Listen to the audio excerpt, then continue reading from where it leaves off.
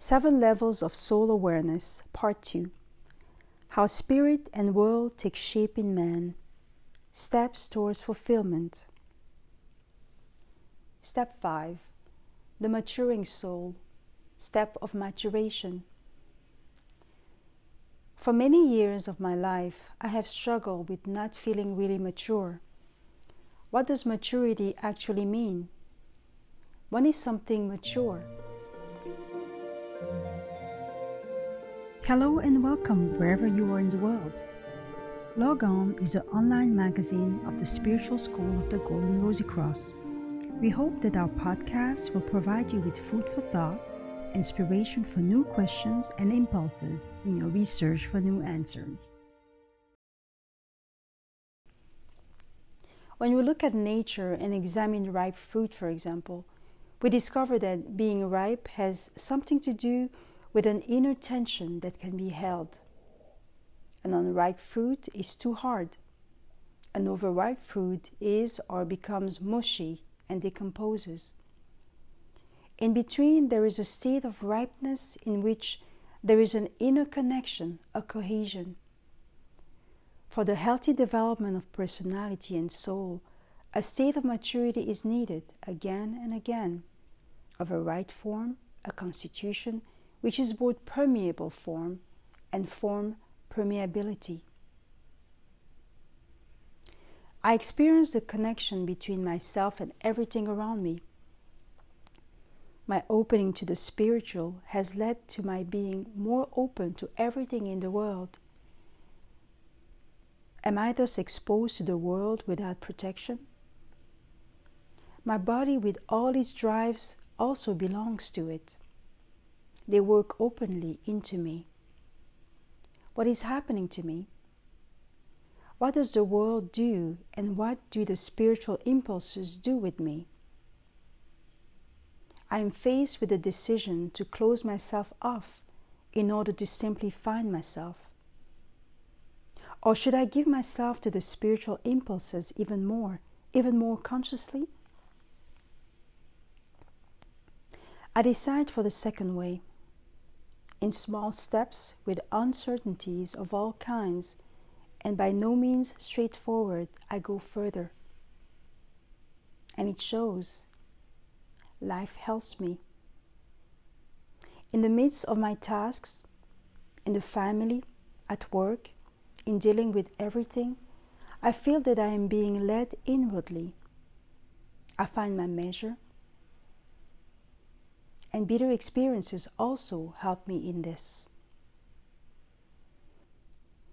I experience inner tension and learn to balance it. I am a kind of mixing vessel for what flows into me from my inner core and what comes from my environment. Both mix together and take on new forms within me. I am newly formed by what enters me. I experience myself as an interface of the spiritual forces and the forces of our world. They transform themselves on each other within me. I stand in a never-ending die and become, a dissolve and connect. I am being transformed. Step 6. The reason-born soul, the creative step.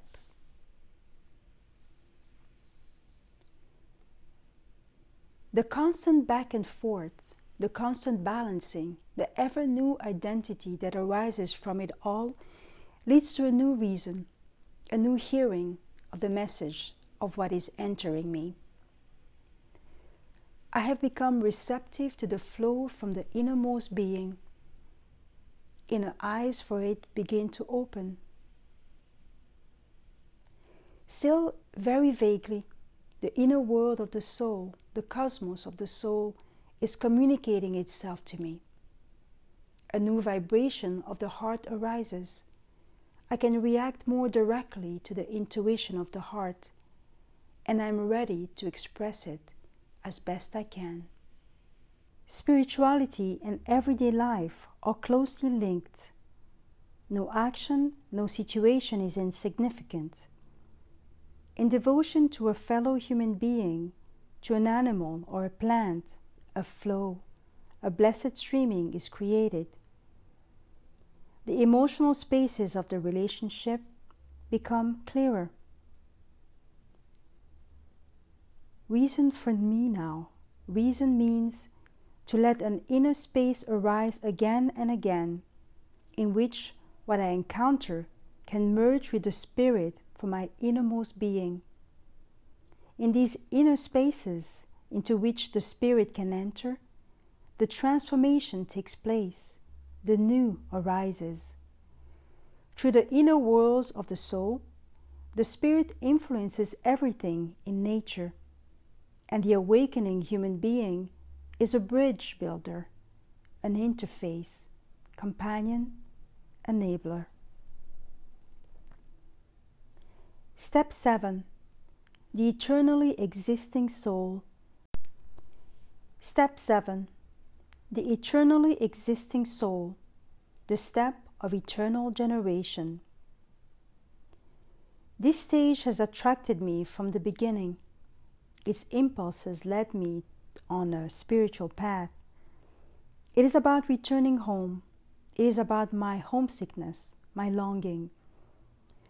What is homecoming other than union with the divine within? The outer appearance does not dissolve in that, no. The inner wedding redesigns it again and again to finally make it the image of the innermost being. Immense richness is revealed as the content of life, the basis of our existence. It calls for radical transformations, transformations that come from the origin, the root. And I finally realized that this immeasurable wealth of the spirit wants to individualize everywhere. Everything that wants to enter into me is ultimately myself, because the root of everything is also within me. My homecoming, therefore, concerns the homecoming of everything. I participate in an eternal generation. When the root of creation awakens within me, an impulse to everything is emerging. Teilhard de Chardin speaks of the point omega, that which wants to lead all matter, and with it every living being, into a new creative drift. But this does not happen automatically. We are called to penetrate to the meaning of our existence. We can get lost in all the vastness of the evolutionary arc, especially if we look at how small and insignificant we are. But it is precisely in our absurd weakness that the divine spiritual wants to awaken. It is here that it wants to do its works. So it depends on each one of us. Every thought, every action is important and has effects in the whole cosmos. The eternal of the spirit awakens the eternal soul, and it waits for our next conscious step. The eternal of the spirit awakens the eternal soul, and it waits for our next conscious step. The eternal of the spirit awakens the eternal soul, and it waits for our next conscious step.